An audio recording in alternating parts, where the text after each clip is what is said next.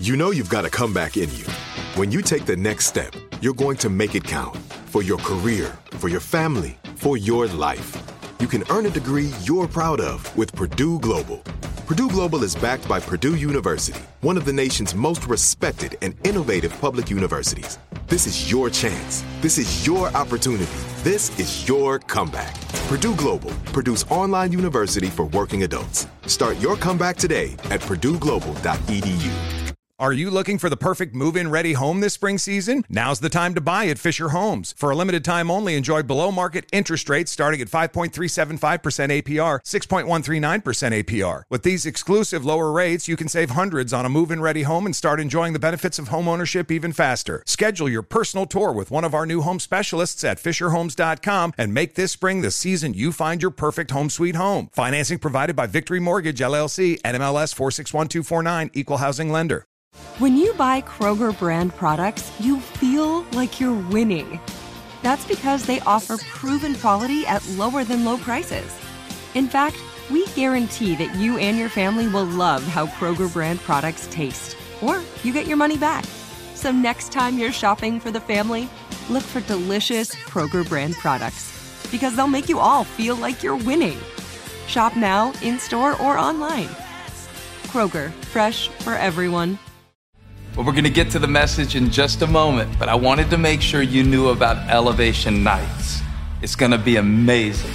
8 cities, October 26th through November 4th. You got to go to elevationnights.com to see if we're coming to a city near you.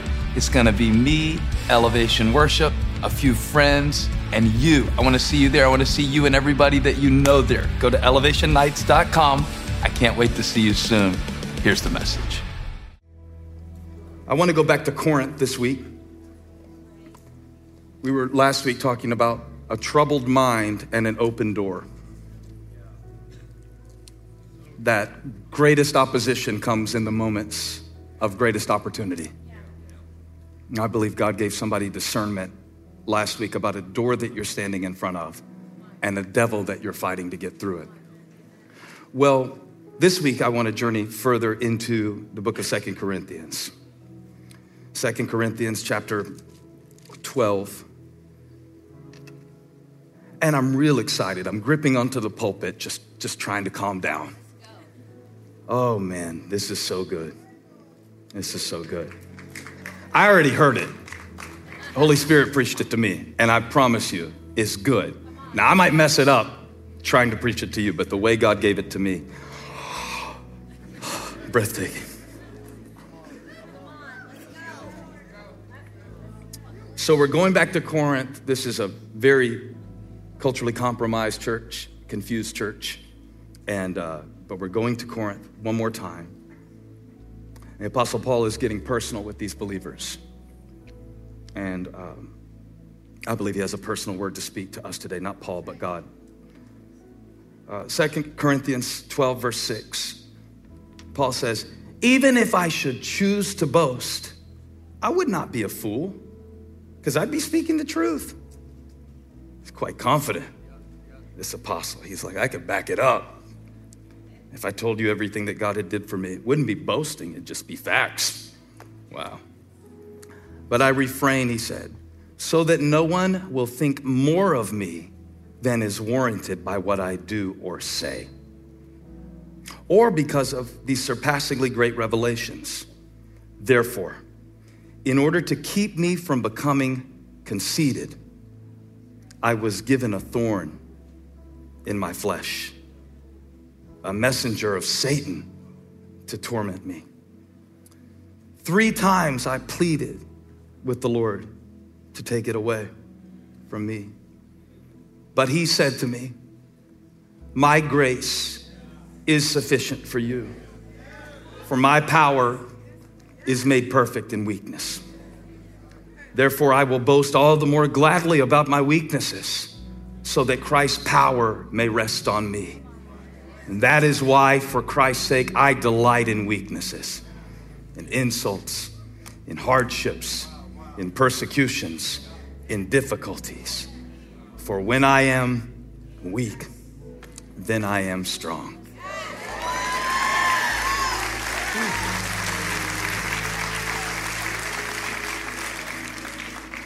Now I want to preach about verse 7. Therefore, in order to keep me from becoming conceited, I was given a thorn in my flesh, a messenger of Satan to torment me. We're going to call this message, The Mentor You Didn't Ask For. The mentor you didn't ask for. Holy Spirit, administer your word. In Jesus' name, amen. Be seated. Be seated. The mentor you didn't ask for. Had a little argument with some family members recently. Not necessarily an argument, it wasn't contentious, it just was. I probably stated my position too strongly now that I look back on it. We were talking about people who had influenced our life for Christ. And somebody said the word mentor. I don't even know if that's a buzzword anymore. It was a big buzzword when I was starting Elevation Church. Mentor. Who's your mentor? You need a mentor in the ministry. And it's still obviously a corporate America term. Culturally, I don't know so much anymore. It's been replaced by influencers. And I don't know if we talk in the language of mentor, but I made a statement to my family who attend our Greenville campus, Holly's sister and husband and dad and mom, and I said, I don't believe in mentors anymore. And everybody said, now that's extreme. And it probably was. Looking back, it probably was extreme. But you have to understand, I've just had some weird experiences with weird people. So I'm probably coming from that standpoint of the idea of a mentor, you know.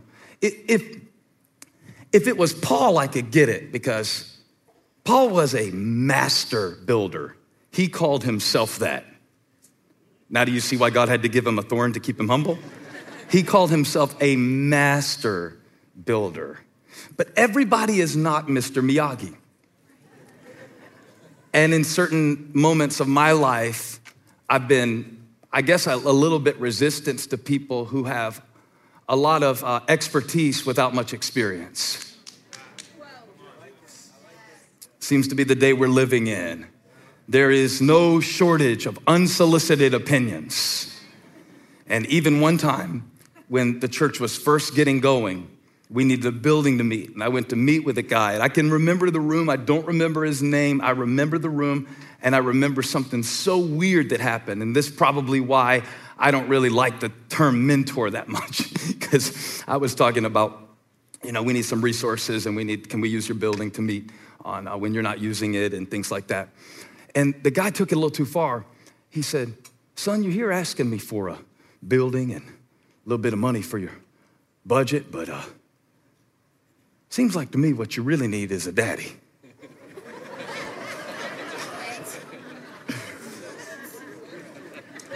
And then he goes, Larry Bry is my witness. He goes, I'll be your daddy. So you will understand that the idea of a mentor, you know, is just a little complicated for me.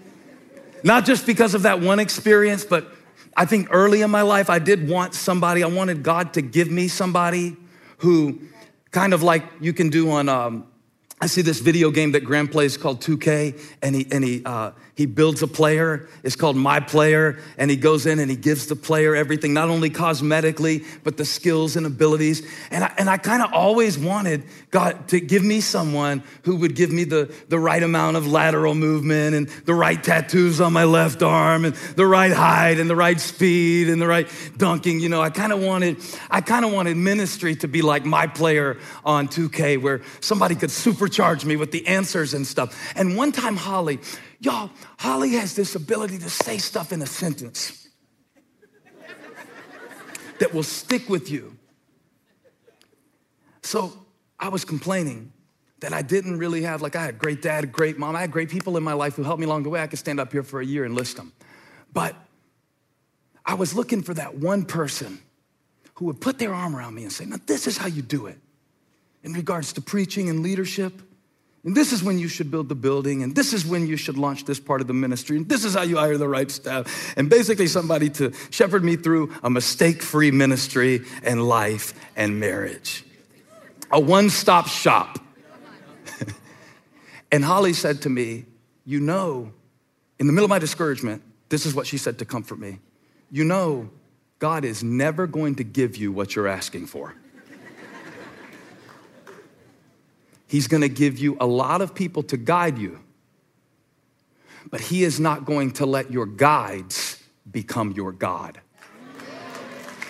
She said that.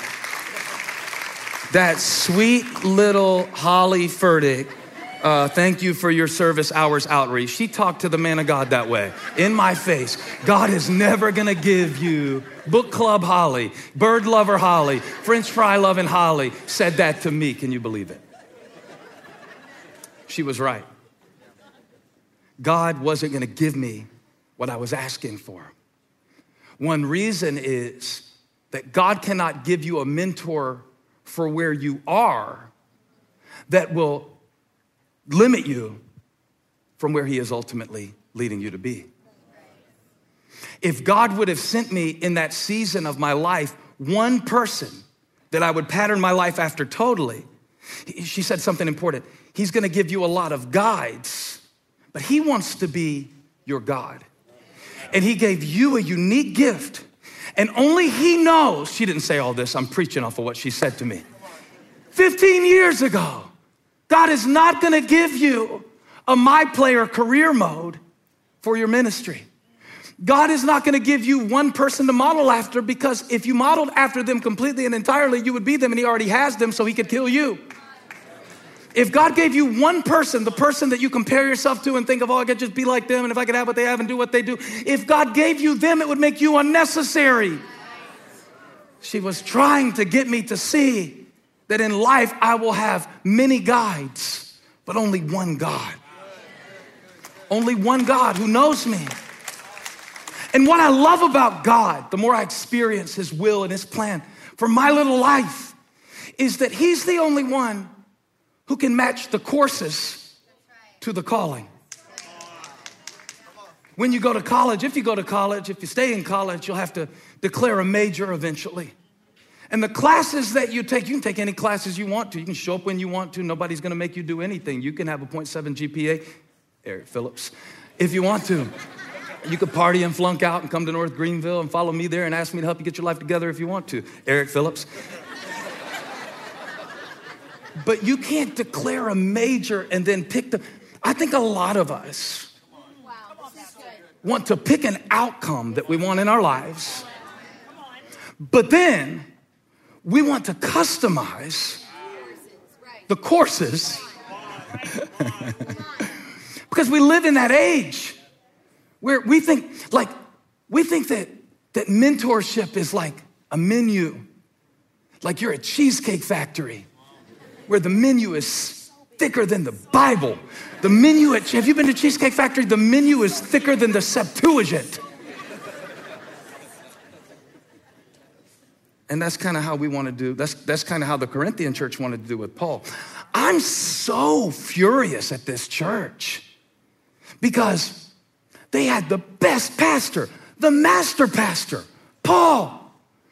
How can they be fighting with each other and divided within each other when Paul is their pastor? How can they have such a master mentor like Paul and be so petty? How can they have a master mentor like Paul and be so immature? And now he's writing them a letter, not as an advisor, not as a critic, as a father. To say to you, I see some things in your life. This is one reason I don't like the concept of a mentor either, because usually if we ask somebody to be our mentor, we mean, will you be my mentor until I don't agree with you anymore, then I'll get another one. Lord, you told me this message was gonna be hard to preach, but you didn't tell me it was gonna be this hard to preach to them. Now help me out. No, we do this all the time. It's like, okay. Here's how I typically do it in my life. It's like, I want to select certain things that I want God to bring into my life to teach me lessons. But not only do I want to select the lesson, I want to select the outcome of the lesson. And Paul is having none of it. He's saying you cannot customize Christ. You can't customize Christ. What Paul went through to be who he was, it cost him greatly. In chapter 11 of 2 Corinthians, he mentions a shipwreck. He mentions a stoning. He mentions many storms. He mentions betrayals. He mentions opponents. All of that in 2 Corinthians chapter 11. Paul, who paid the price to be an apostle of Jesus Christ, he mentions all the things that made him such a master pastor. Now he's writing to a church that is in rebellion, and he's reminding them of his resume. He says, I could brag even more, but I'm not going to. I just want you to judge me based on my results and see if I'm somebody worth listening to. But before you judge me based on my results, let me remind you a little bit more of what qualifies me to be in this position. We live in a day with a lot of advice and not much authority. Everybody has an advice column, but very few people have true authority. Paul is not writing advice in the scripture. Sometimes we read the Bible like it's quotes on Pinterest. My grace is sufficient for you. Well, that's true. But before Paul said that sentence in that quote, he puts it in a context that's a little more interesting. That's what I want to speak to you a little bit about today, is that context. Paul mentions that he had a revelation of God. He actually talks about himself in the third person. At one point he says, I know a man who was caught up to the third heaven, but he's talking about himself. This is Paul. And no wonder Paul needed something to keep him grounded, because there was so much glory on his life. No wonder Paul needed something in his flesh, because he had so much revelation in his spirit. But I'm getting ahead of myself, aren't I? Because Paul said, I saw amazing things, and I could tell you even more about it, but I'm not going to. I don't want to boast about it. Instead, he opens a window, and he shows the wound that he calls a thorn and the weakness that most people would hide. I think we need more mentors like Paul, more people who will show us not only the great power, but the problems that they have to overcome to operate in that power. I don't ever want my kids to see me not struggle. You say, well, don't you want to set a good example? I want to set an example of overcoming struggle, not avoiding it. Not avoiding it. Paul is like that. And we need this message now more than ever. I really think this is a timely word from God, because now everybody wants to share their opinion, whether or not it's even solicited. We live in a day of 12-year-old life coaches. I used to read a guy's books early on until I realized he had started 6 churches and all of them imploded. He was a church planting consultant. Oh, but you don't have to pay for a consultant these days. Just go to the comment section of any Facebook post and you will find consultants in the comments. Speaking of Holly, about a year ago, she showed me a comment. I asked her to send it to me because this is just unbelievable, y'all. What people will offer in the way of expert opinion that you did not solicit. I mean, she put a picture of me and her on Instagram, and somebody said, y'all are so cute, and awe, and hearts, and pandas with hearts, and all of the things that we put to feign emotion. And somebody said, hi, Holly. Not sure if you noticed, but just wanted to say your skin looks so great. It's glowing and super clear. Thought you should know. Ha. Do share if you've recently changed something in your skincare. Red heart. 3 comments later. Y'all ready for this? I feel like you look way better without eyeliner. All the makeup for so many years is making your skin saggy. I might give y'all her username so y'all can look her up and talk to her after church. How many of y'all would enjoy that? Yeah. Y'all aren't saved. Y'all are not mature enough to handle it. And I got permission to share this. Holly said I could share it. The lady said, Botox can help with the wrinkles too. Listen to this. You're still beautiful. Thanks. I wish I could show y'all her profile picture because she's got crazy eyes. Her eyes are crazy, this woman, and she misspelled your. And she misspelled. She's a makeup consultant, y'all. She's an amateur Mary Kay in the comments section, but she needs a spelling teacher for the 5th grade words. Sorry. Sanctify me, Lord. You're still beautiful. I just don't, watch this. I just don't think you need so much makeup. It's ruining your skin. And in the words of my kids, who asked? Who asked? Who asked? The unsolicited opinions of people about how you should raise your kids, about how you should relate to your husband, about what age you should be married by. If you're married, about what age y'all really should start thinking about having kids. I mean, you're not getting any younger. Paul is not a consultant in the comments to the church at Corinth that's trolling them with some little slivers of truth that are quoted out of context and telling them the great advice and plan that he has for their life independent of God's will. He's an apostle by the will of God, speaking to people that he has a relationship with.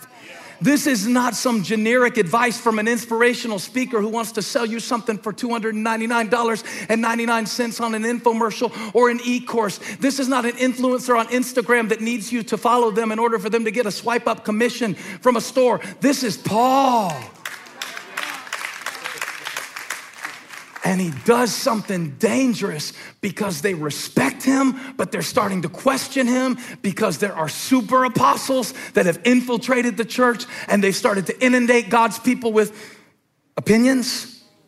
You know, you really don't have to follow Christ like that. You should mix a little Judaism and a little bit of Christianity. And so now there's so many mixed opinions. Paul has to set the record straight and say, I could lay down my authority if I needed to. I don't want to do it like that. I would rather speak to you out of the love for my heart. But in order that you just don't think that I'm putting my authority on you to tell you what I want you to do, I want to talk to you about my adversity. That really touched me.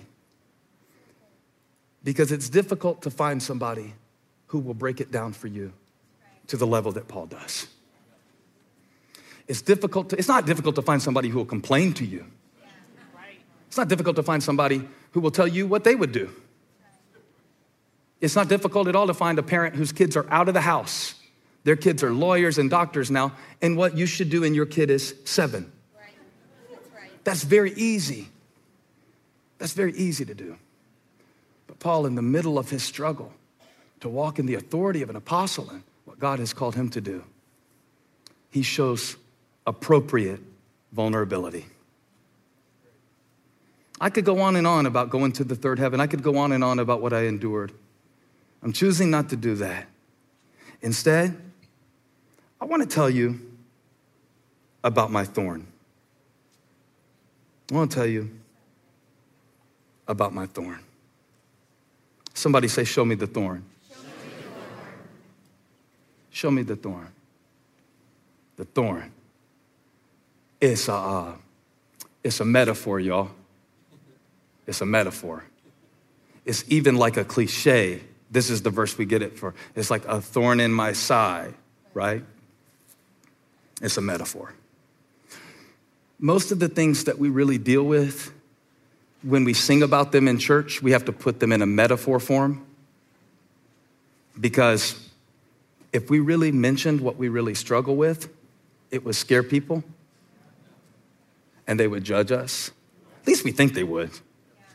Probably surprised you, the person with their hands lifted higher than you this morning. They probably got more thorns than you. But that's not the point of this message. Paul said, I want to tell you about my thorn. Now, since I've studied this text all week, I've learned a lot about different interpretations of what Paul's thorn was historically. Some people say that poor Paul had epileptic seizures. Nothing funny about that, but the reason that they trace it is because when he was blinded and knocked off of his horse on the road to Damascus where he was going to persecute Christians, that he never quite recovered. And that was his thorn. Other people would say that there was something wrong with Paul's eyesight. When he wrote to the church at Galatia, he talked about how large his letters were because he wrote with his own pen. And he even mentions that the Galatians would be willing to give their own eyes to him if necessary. Some scholars say that it was from the blinding on the road to Damascus that his eyesight never fully recovered. Other people don't associate it with blindness or seizures at all, or a medical condition. Luther and Calvin, they identified it with a spiritual temptation that Paul faced. And there is a little bit of support for this scripturally, because in 2 Corinthians 11, he mentions that I inwardly burn. I inwardly burn, not just persecution. Some people think that Paul's thorn was the opponents who were saying about Paul, he's not real and he's not valid and you can't believe him. And, his letters are good, but he doesn't speak so well. It was those opponents that were coming against him. And so Paul does what we do when you have something in your life that you can't mention. He gives it a metaphor. It's a metaphor. And no matter how many different scholars and how many different theologians trace the Greek and the precedents and all of the different things that it could be, it seems to be a lot of confusion about what was Paul's thorn. But this is the thing I was excited to tell you. I studied all week and I found out, y'all, what Paul's thorn was. And from this pulpit, I am going to announce to you today, you don't look like you believe me, for the first time. Come on, there have been thousands of years of preachers, but today I am going to definitively tell you what was Paul's thorn in 2 Corinthians chapter 12. Now, before we get there, let's talk a little bit about the metaphor. First of all, a thorn is a small thing. We sing about a God who can do big things. But when Paul went to talk about what God had taught him that meant the most to him in his life, he did not talk about a big thing. He talked about a small thing. He said 3 times, the King James says thrice. I just want to put that in there. Thrice I asked God to take it away. 3 times. Now this does not mean 3 times Paul prayed, take it away, take it away, take it away. Okay, God, I guess I got to live with it. Which brings me to an important point. If you've got a thorn in your life that you're dealing with that nobody knows about and you need God to take it away, ask him. Ask him. Don't say God's no for him.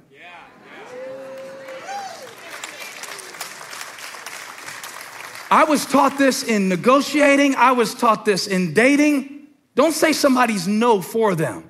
Well, they wouldn't want to go out to eat with me. Well, you know what? You're not out to eat with them now.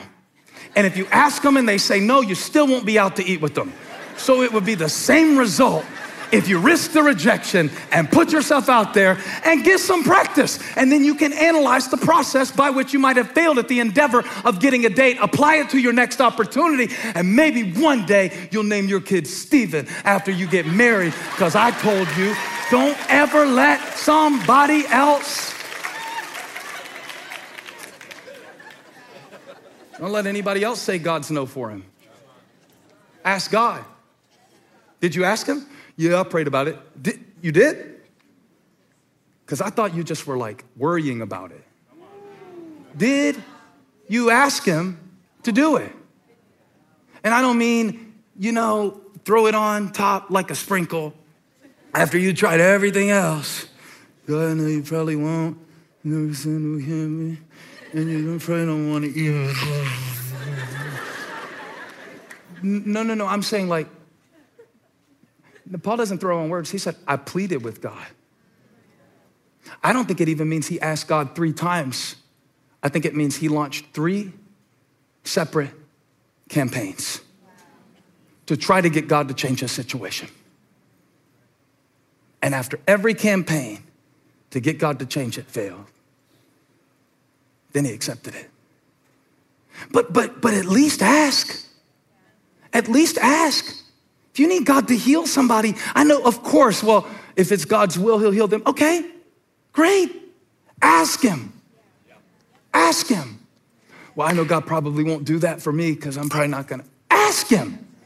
He's a big boy. Let him say his own no. He doesn't need you to protect him. Like, God doesn't need you to be his assistant. Oh, you can't ask him that right now. He's very busy to care about your little problem. Ask him for yourself. Maybe he likes you more than you think he does. Maybe he'll say yes and surprise you. I ask God sometimes, I'm like, okay, I don't have much time to study today, but God, would you give me my message quick? And sometimes he doesn't, but sometimes he does. So now I ask him every time.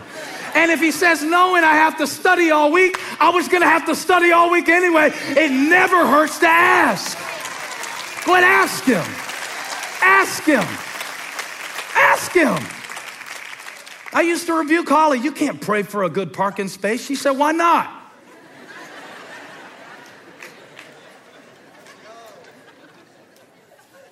That's a good question.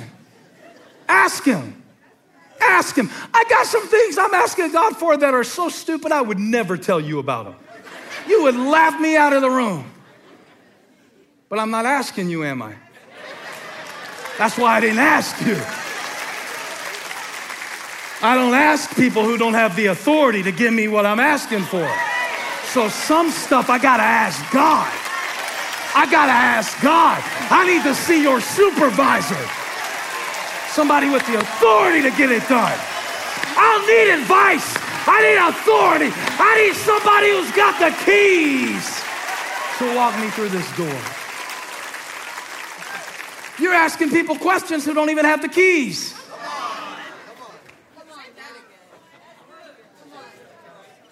My family has launched 3 separate campaigns against me to get a dog. And I can mark each phase of the campaign is really Graham, but he's enlisted everybody in the family. The only one who's standing with me in solidarity is Elijah, my firstborn son, flesh of my flesh and bone of my bones. We don't want a dog. So the first phase, he wrote a song. Daddy, can I get a dog? Daddy, can I get a He took the piano lessons that I paid for and perverted it against me to ask me for a pet that I parentally have already prohibited.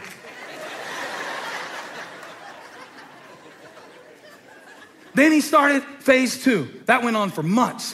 Phase 2, signs all over the house and text messages with pictures of rescue dogs all day long. The saddest Sarah McLachlan-eyed dogs you've ever seen in your life, just flooding my text message.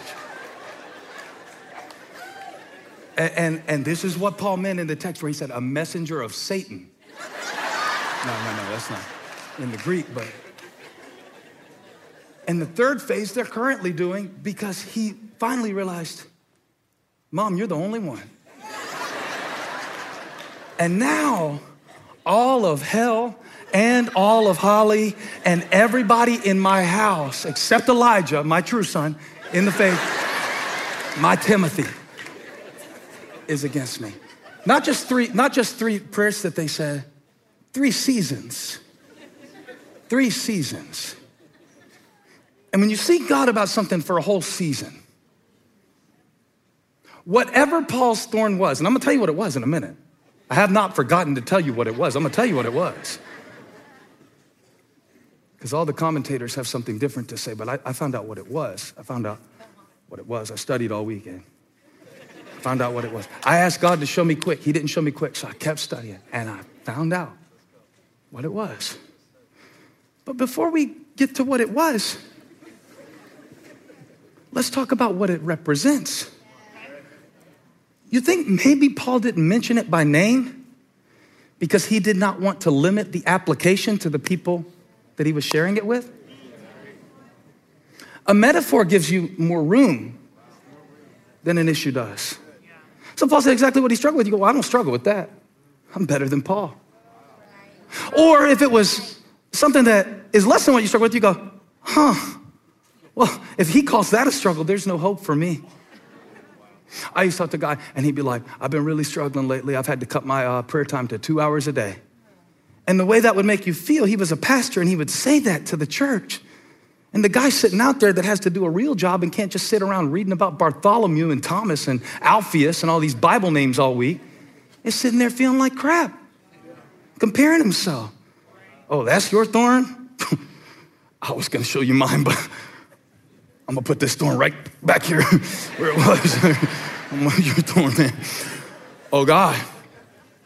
That's why the power of a metaphor. I don't mean to make this English class, but I keep coming back to the power of a metaphor. We've got one new song we've been singing in the church. We're going to record it on October 6th, where it has all these everything. You're like, I can plug a song in a sermon. I've been doing this a long time. And I like the song because it gives you examples. It says, I'm calling on the God of Jacob. I'm calling on the God of Moses. I'm calling on the God of David. That's my favorite one because it says, I'm calling on the God of David who made a shepherd boy courageous. But this is my favorite line. I may not face Goliath, but I've got my own giants.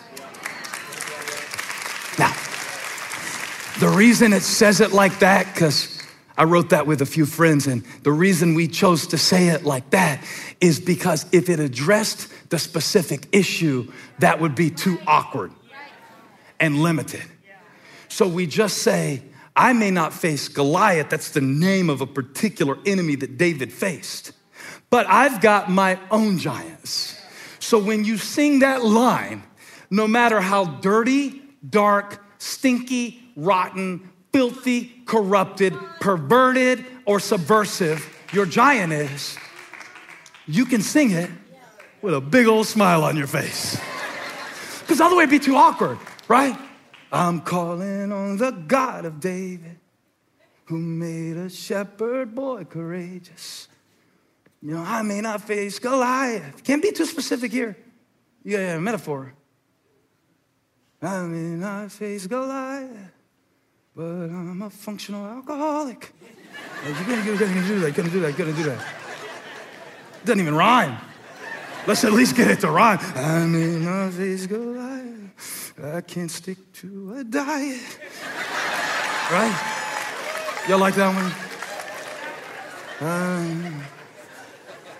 You can't say, I may not face Goliath. My kid's a compulsive liar, right?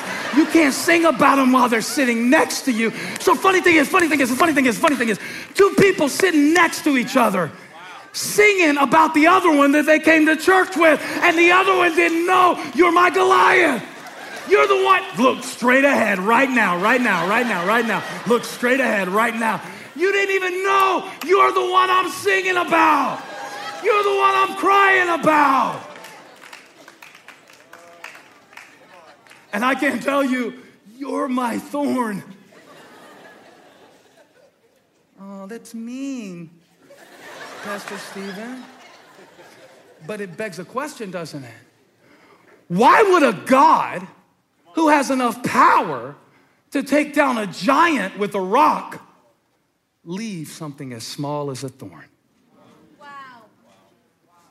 Why would a God who said you could have mustard seed faith and move something as big as a mountain, why would that God leave something as small as a thorn in the life of someone as important as Paul? And it begs a better question. Why would God allow you season after season to sing about Goliaths, to sing about mountains, to pray about them, to ask about them, to strategize, and maybe it'll be different this time? And Paul said, I asked 3 times. 3 times now. I launched 3 separate campaigns that I waged with heaven to see if God would take this away so I could be more effective for him. This was something that I wanted, and it was something that I thought God would want. And we don't get to know, was it physical? Or we don't get to know, was it mental? Or did the great apostle struggle with depression? See, we probably couldn't handle that. Then we wouldn't listen to him if he said, rejoice in the Lord always, because we'd be like, oh, you're a hypocrite. Paul, you're canceled. You can't struggle with that and preach to me, because we like to cut people out when they don't live up to our exact standards. But all have sinned and fallen short of the glory of God. All. all. Paul y'all all. Paul y'all all.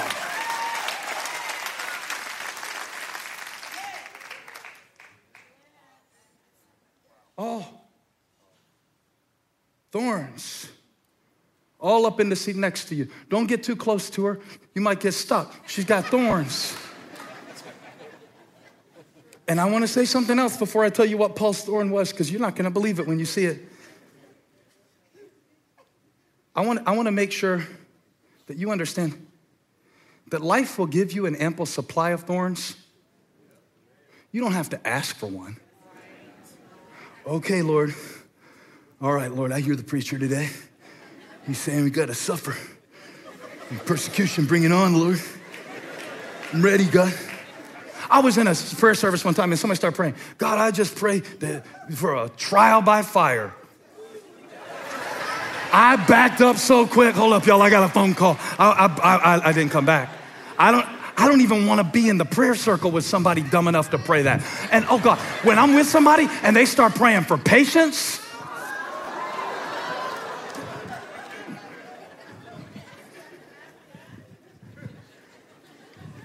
it's all in the text. It's all in the text. He said in verse 7,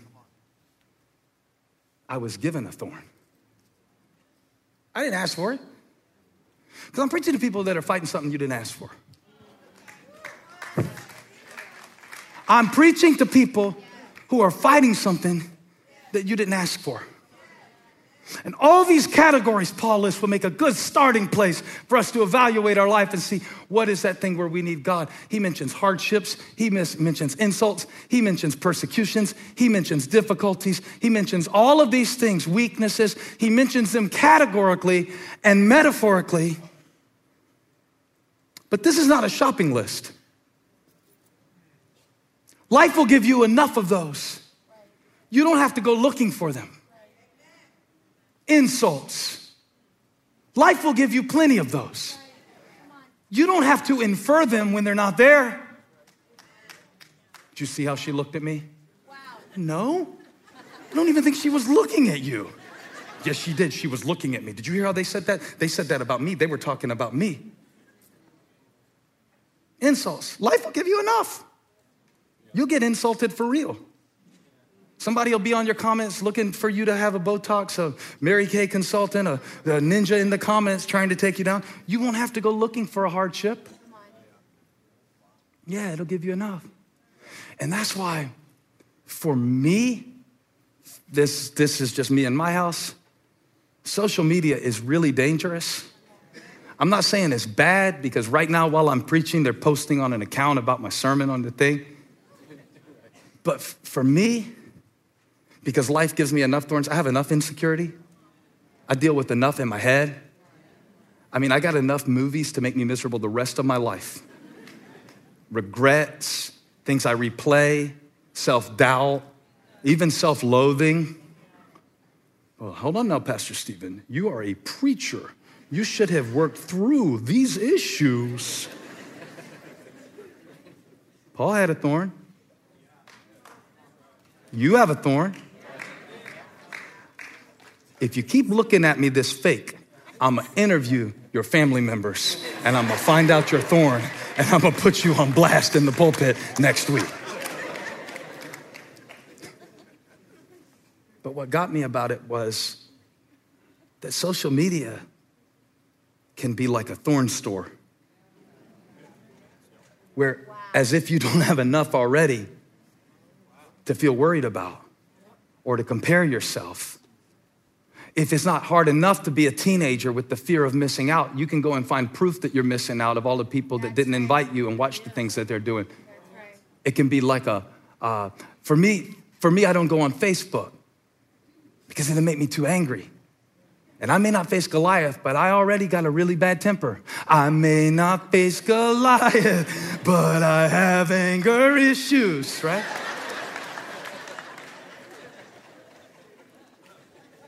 So I don't need all that. I don't need more thorns. I don't need to borrow your thorns. I don't need to be swimming in the sewage of other people's anger when I've already got enough anger of my own. I'm not looking for me, Instagram is like Thornhub. It's just like, it's this, oh God. He's preaching a real sermon today. He's saying real things today. To me, this is like I'm not looking for insults, hardships, persecutions, weaknesses. I've already got enough of those. I need a word from God. I need an encouraging voice. I need an image that I can aspire to that looks like Christ.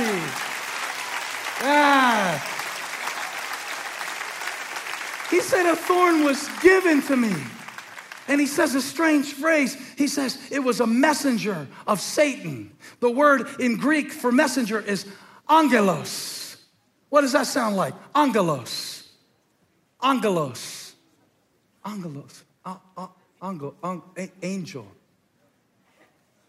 The same word that is used for messenger. Y'all don't believe me. Put my Bible verse back up. He said, because of these surpassingly great revelations, therefore, in order to keep me from becoming conceited, I was given a thorn, a messenger of Satan. Angelos. Same word as angel. The same word as angel. An angel, a messenger. It's the same word. There's no difference in the word. An angel of Satan to torment me. An angel of Satan? I don't want that kind. I don't. I never prayed for Satan to give me anything in my life. And Paul didn't like it either. And he said, the first time he got that thing, hit with that thing, he said, return to sender. And he did it 3 times. And sometimes that works and God helps you through it. And you're like, oh, I'm not going to struggle with that anymore. And that's awesome. And you can testify and help others. But in this case, Paul said, in this case, he said, I had to see that it was given to me, even though the enemy delivered it. He said it came from an angel. An angel of Satan gave me a gift from God. And that's why I think this week when it comes to the thorns in your life, you, even if it's a person that gets on your nerves, raise your hand if there's one in your life. So this week tell them, you're such an angel. Now, if they go to church here, don't say that because they'll know the Greek. But if they don't go to church here, they won't have a clue what you're talking about. Say, man, you're just like an angel to me. And what the angel brought me is a thorn. And I started to get confused because he said it was an angel. Your teenagers, did you know your teenagers' parents are angels? Teenagers, did you know your parents are angels? I can't wait all week. People that walking around their house feeling like, what's up? Angel, angel, angel. Everybody, all the angels saluting each other that God is using to keep us dependent on him. You gave me a gift of realizing how much I need God.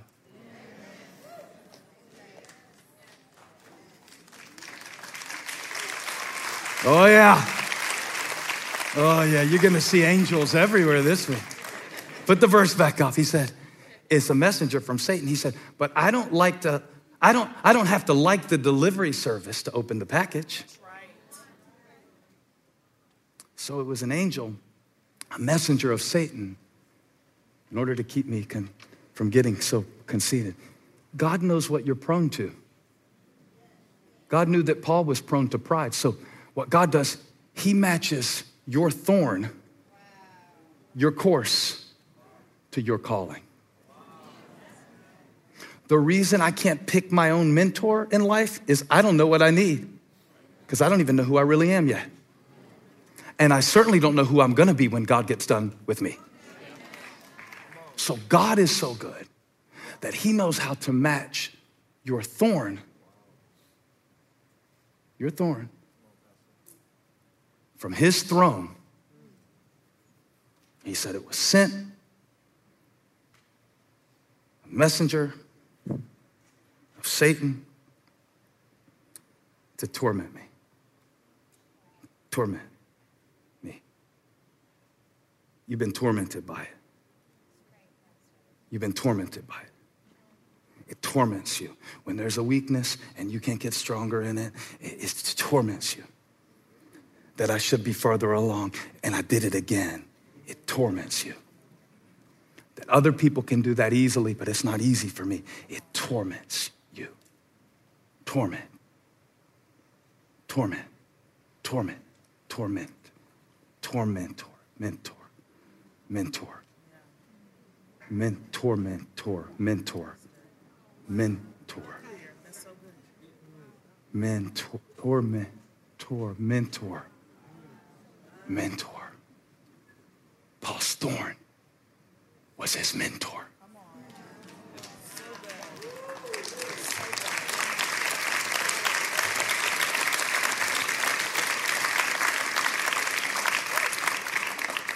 I told you I'd tell you what Paul's thorn was, and I did.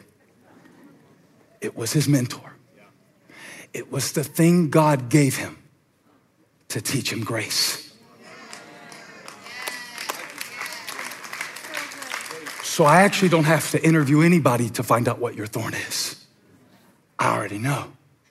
It's your mentor. It's the mentor you didn't ask for. It's the thing that showed up in your life. Because see, you've been trained in a lot of things. Some of you have a master's degree. Some of you know how to run a business. Some of you know how to make straight A's. Some of you know how to impress others. Some of you know how to dress. Some of you know how to talk real good, and you can flatter people and say things to get out of the situation. But there are some things that can only be learned in Thorn University. There are some things that God can only teach you not through advice, but through adversity. Paul was not a rookie, and Paul was not a noob, and Paul was not an unsolicited Dear Abby advice columnist. Paul was an apostle of Jesus Christ, and he didn't even want to be. Paul never even applied to be an apostle. He was just riding on his donkey through Damascus. And God knocked him off his donkey and said, "New boss, I am Jesus, whom you are persecuting." And he had to lead him by the hand. You got a new mentor now, Paul. This is difficult because Paul studied under, watch this, Gamaliel. Gamaliel was a father of the Sanhedrin, not just a member. Gamaliel was the grandson of Hillel. The Gamaliel was so powerful, they said the glory of the Torah died when Gamaliel died, but he was steeped only in Judaism. When Gamaliel mentored Paul, he could teach him so much. He could teach him about the law. He could teach him about the oral tradition. And Paul sat at his feet. He defends himself in Acts 22, verse 3. He said, "I grew up in Jerusalem and I sat at the feet of Gamaliel. He was my mentor. But one day, as I was going to persecute the church and wipe out those who were members of the way, help me, Holy Spirit, I got knocked down by something bigger than me. I got blinded by a light I didn't even ask for." And Gamaliel could teach me about grammar, but he couldn't teach me about grace. It took a thorn to show me that. I didn't ask for it. And God, if you want to take it, it's still on the table. You can have it back anytime. But the torment stops here. I will not be tormented by this thorn one more day. If you're not going to take this thorn away, then God, you will need to give me the grace. So when Paul preaches, and he talks about the thorn, I want you to realize that that is the thing that God wouldn't take away. But he says in verse 7 something very interesting. He says, "Therefore, in order to keep me from becoming conceited, I was given a thorn." And I just read that a bunch, and I eventually began to see, therefore, in order to keep me from becoming conceited, I was given a thorn. It came through an instrument of Satan, but God used it as a vessel of grace. Isn't that what he did with Paul? Paul, who was a tool, who was used by the enemy to torment the church. And when God transformed him, he became a vessel for the gospel. And if God can do that through Paul, now he said, I'm going to do it for Paul. And if you can receive it, he's going to do it for you. Therefore, I was given a thorn. God didn't take it away. He showed me what it was. Therefore. So ask God for this. Ask God for a therefore. I'm celebrating today because God gave me a therefore. I'm not celebrating that the thorn is gone. I'm celebrating that God gave me a therefore. I'm going to find another church to preach this in. This is too good. Somebody celebrate the therefore. Therefore. So he said, therefore, all the more gladly, for Christ's sake, I will boast in the things that make me appear broken. Therefore, I will glory, not in the thorn, but in the grace that God released for it. Don't glory in the thorn. Don't walk around just worshiping your weakness. But he said, I'm celebrating because I've got a grace for it. I've walked with hundreds of people through seasons of unimaginable struggle. And what they all seem to have in common when you talk to them, if they go on living, is that God gave them a grace that was proportional to the problem.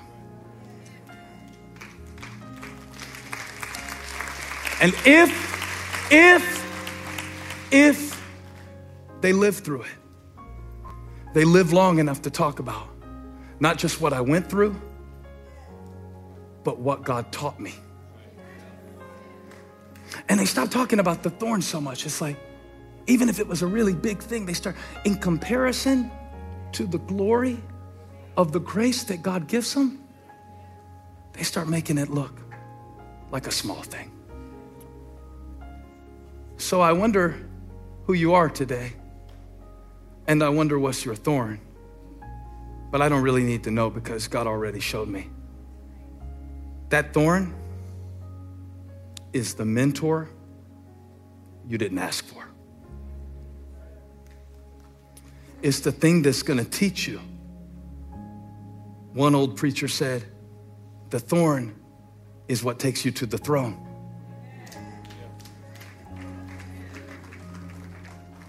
Because Paul said, I know me, and God knows me. And I would have gotten out ahead of myself if God didn't give me this. So take your thorn to the throne and ask God. I didn't ask you for this thorn, but I'm asking you now. So good. I need a grace for this season. I need a grace for this insult. God, you told me to turn the other cheek. I'm out of cheeks. I only got so many. So I'm gonna need some grace. 3 seasons I've petitioned you. Still no dog. So if you won't give me a breakthrough, give me a therefore. Reveal something here in my life that I couldn't see anywhere else. I'm not telling you to thank God for your thorn. I'm not there yet. Some people can do that. I'm not that good of a Christian. I'm not Paul. And most of y'all aren't either. So if we can't thank him for the thorn, which is understandable, let's thank him for the therefore. Therefore, I will boast all the more gladly about what God gave me through it. It's a pivotal moment when you don't allow the enemy to torment you anymore with it. And he don't want you to see this because he wants to keep you weak where you won't worship. Paul said, therefore, I boast all the more. I glory in what the thorn brought me to. I don't glory in the thorn. I don't like the thorn. I tried to send it back. I didn't order the thorn. But regardless of how it came, right now I need grace. Everybody under the sound of my voice, this is not your chance to slip out of the room early. Stand up.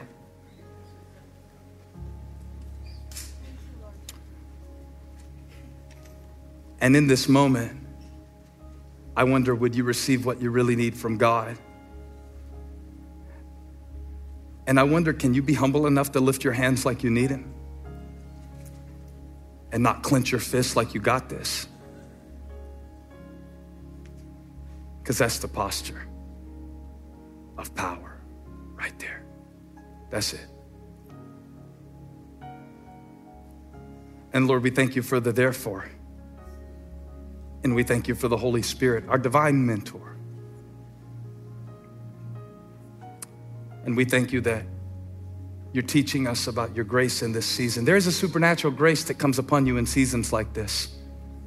There is a supernatural grace that comes upon the saints.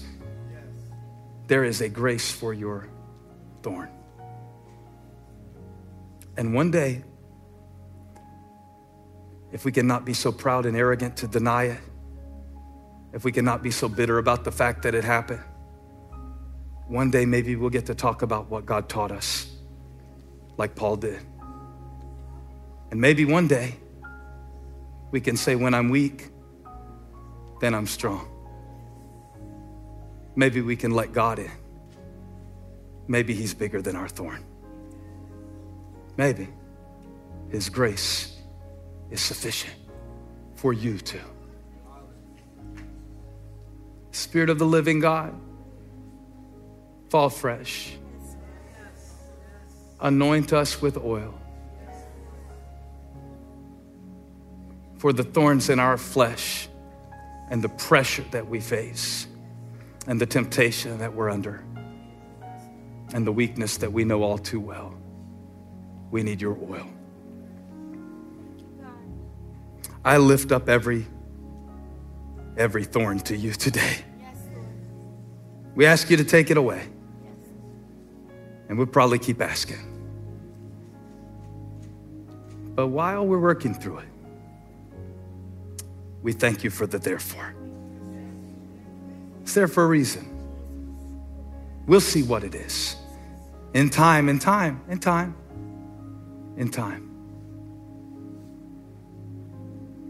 I want to tell you one more thing while you pray. Satan was the messenger, but he wasn't the master.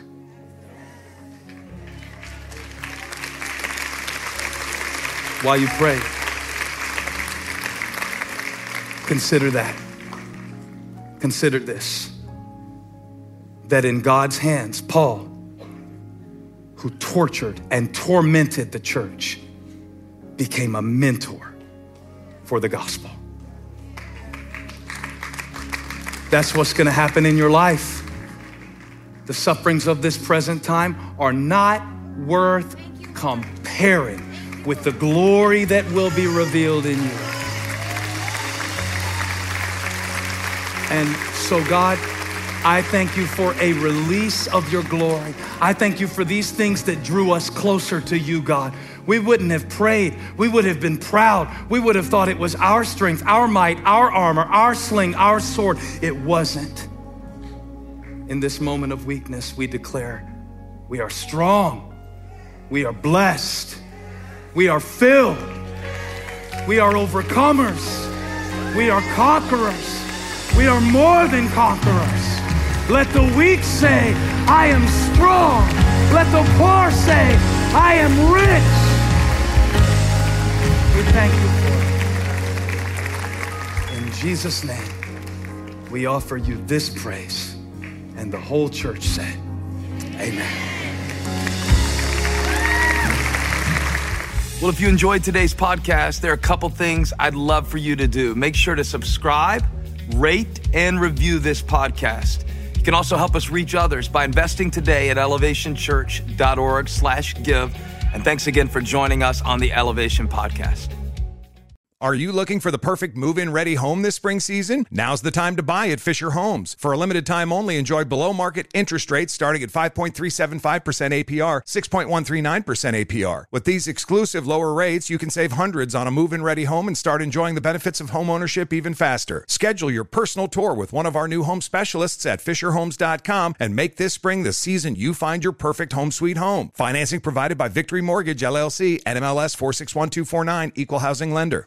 Whether you're a savvy spender maximizing your savings with cashback rewards, a thrifty rate watcher seeking the lowest interest, or a travel enthusiast looking for extraordinary perks, Kemba Financial Credit Union has a visa to complement your lifestyle and unique needs. Apply today at Kemba.org to unlock a limited time 2% cash back on purchases and pay 0% interest on balance transfers for an entire year with a new visa from Kemba. You deserve a card that works for you. Restrictions apply. Offer ends June 30th, 2024.